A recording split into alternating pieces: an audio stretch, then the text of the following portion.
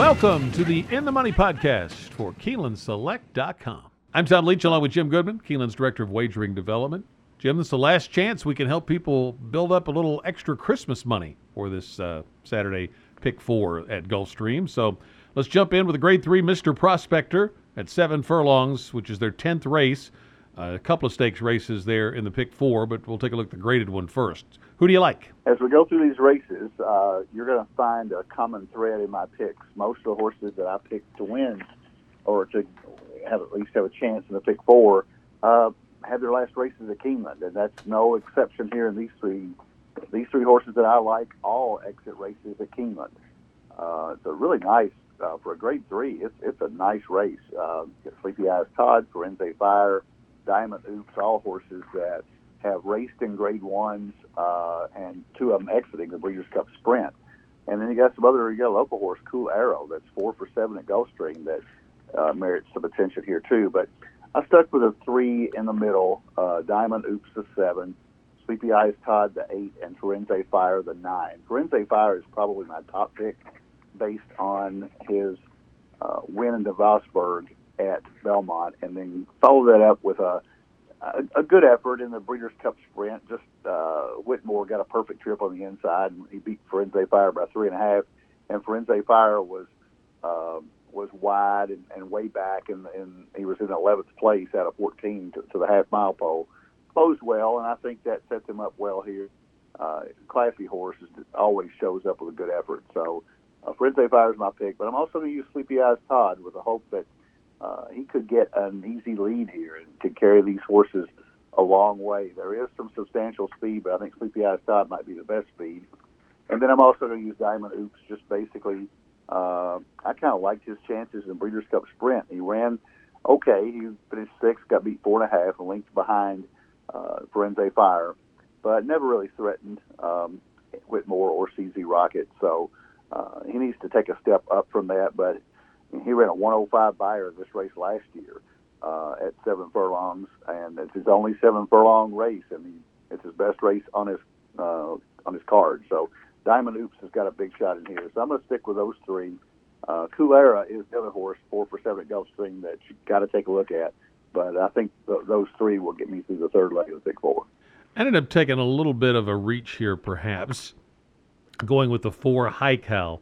I like the move into the Pletcher barn and the workout pattern over at Palm Beach Downs for this horse. I think looking at that workout pattern that he's going to be ready to fire off the bench. And I think he's well drawn, and I think with Luis Saez, who's riding really well, he'll put him right in the race early if he's not I don't think he certainly has to be on the lead. In fact, most of his best races are not. But he ran well in the Gotham last year against some good horses. So I think he's light on speed figures, but if he is ready to fire and improved off the bench, first-time Pletcher, I think he could maybe surprise him here. Otherwise, I would have taken the ones that you mentioned probably in the same order. I had them listed 9, 8, 7 for Firenze Fire, Sleepy Eyes Todd, and Diamond Oops. I think any of those 3 could win. I'll go a little deeper when we get here to the Pick 4. And I'm going to throw in Majestic Dunhill, too.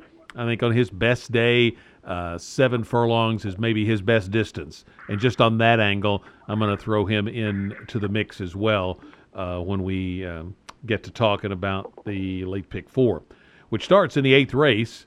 An allowance optional claimer, non-winners of 2 lifetime on the turf at a mile and a 16th. And I ended up going to Gray's Creek in here. Been off since the summer at Keeneland, but was really impressive when he won at Keeneland, off a win previously at Churchill. And it's Chad Brown, so he can certainly be ready off the layoff. So I took that one, even though he's moving up in class off a layoff. It's a little bit of an ask, but if it was not Chad Brown, I might not do it. But I'm going to go Gray's Creek in here. I thought Grand Journey was worth a look on 6 wins at Gulfstream Park and making his 3rd start for the Maker barn. So Maker can certainly improve him on the turf. If you want to go deeper, Succeed and Surpass for Graham Motion, the 12, and then Inventing Blame for Roger Atfield, the 9, I thought were interesting. I'm probably going to keep it tighter when we get to the Pick 4 just for budgetary reasons, but Gray's Creek for me in the 8th. How about you?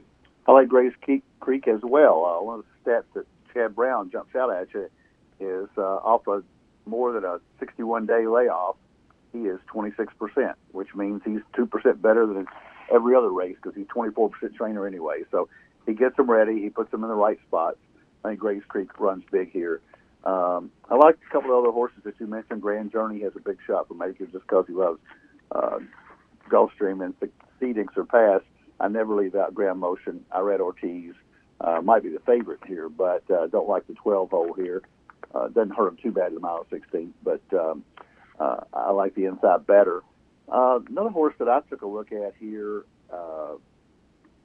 and after I put him in there, I thought, I'm not sure, but his speed numbers at Gulfstream look really good, and that's Sand Dancer, the 2 for Joe Bravo. But I want to look over here at his lifetime performances. He's 0 for 9 at Gulfstream, but he's 3 seconds and a third. So I think he fits here. Got a tightener at Monmouth. Might jump up at a price here, so I'm going to include him as well.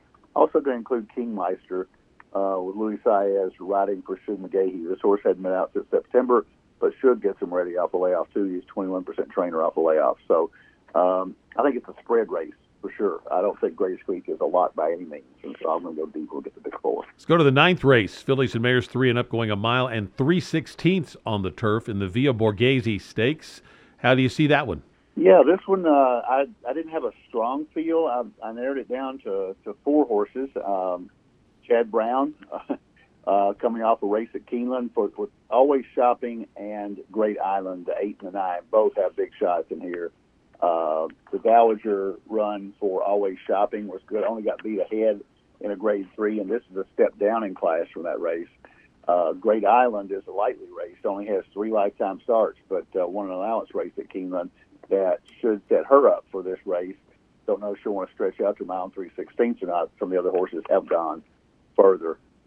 Traipsing for Christophe Clement is another logical horse coming off a grade 3 second place finish at Aqueduct. And Court Return for Luis Saez. I keep going back to keeping Luis Saez in the mix because he's riding so well right now. Josie Carroll has this one, and coming out of the E.P. Taylor last year at Woodbine, finished second by a neck in a grade 1. So Court Return here is 6-1 in the line. I'm not sure you're going to get that because that horse got really good at Woodbine last year. Almost won the E.P. Taylor at 41-1. So Court Return has got to be included here when you look at that. So I'm going to go 4 Ds when we get to pick 4. Yeah, I ended up going to Court Return off that E.P. Taylor run and Saez taking them out. But I will go deep into pick 4. Traipsing next. I like that 92 buyer off the break for Clement. Cambaliza for Delacour, if that's how you pronounce that. Last race was a clunker, but the previous one would match up well here. And then I've got Great Island and Always Shopping. So I'm going 5 deep when we get to the pick 4. But I'm going to try to get the win for Court Return in the Via Borghese. And we've talked about the Mr. Prospector. So the last leg of the pick 4 is a 2-year-old maidens going a mile on the turf course. So give me your pick 4 ticket, finishing up with that 2-year-old maiden race in the 11th. Okay, I've got an expensive ticket today. I spent $90, but if you want to cut it back, you can single Frenzy Fire in the Mr. Prospector. That wouldn't be a bad play to knock it down to a $30 ticket. But first leg is 1, 2, 4, 7, 12. Grays Creek for Chad Brown as my top pick there. Second leg in the stakes race, the Via Borghese, I went 2, 3, 8, 9 with the 2 Chad Brown horses. Pretty much a coin flip on the outside as my top picks. And in Mr. Prospector, I used the 3 we talked about, the 7, 8, and 9 in the order of Firenze Fire, Diamond Oops, and Sleepy Eyes Todd.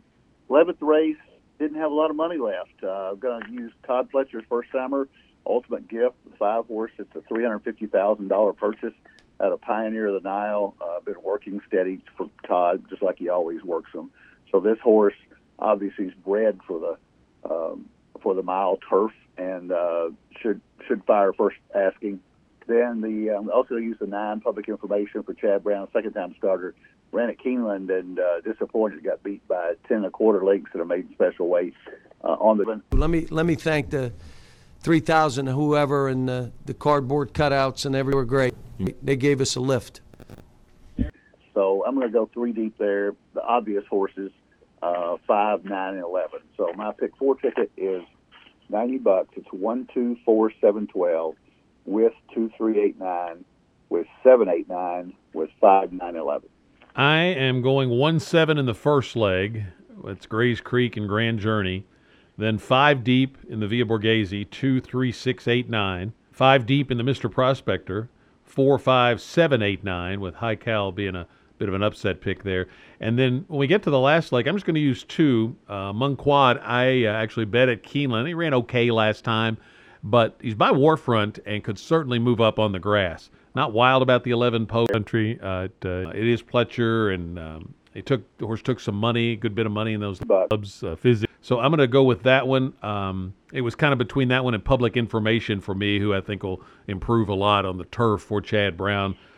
Maybe they just wanted to get a race in him, and now he's ready to go. So I'm going to stop it there, 9 and 11 in the last leg, for a $50 ticket. Ultimate Gift would be the next one I would use. I left him out just because he is a first-time starter. But if you are inclined to go up to $75, you could throw him in as well. And then if you want to go even deeper, it's time don't. And to the guys' credit, they have all bought in. to play.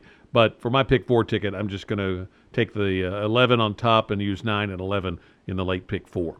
It's an interesting card. As Jim and I are going different directions with the way we're structuring our ticket, so it kind of gives you an idea of the challenge that you face on Saturday. But it's a chance to build the bankroll, get a little extra Christmas money, and then really nice card day after Christmas, always at Santa Anita, so you can get ready for that.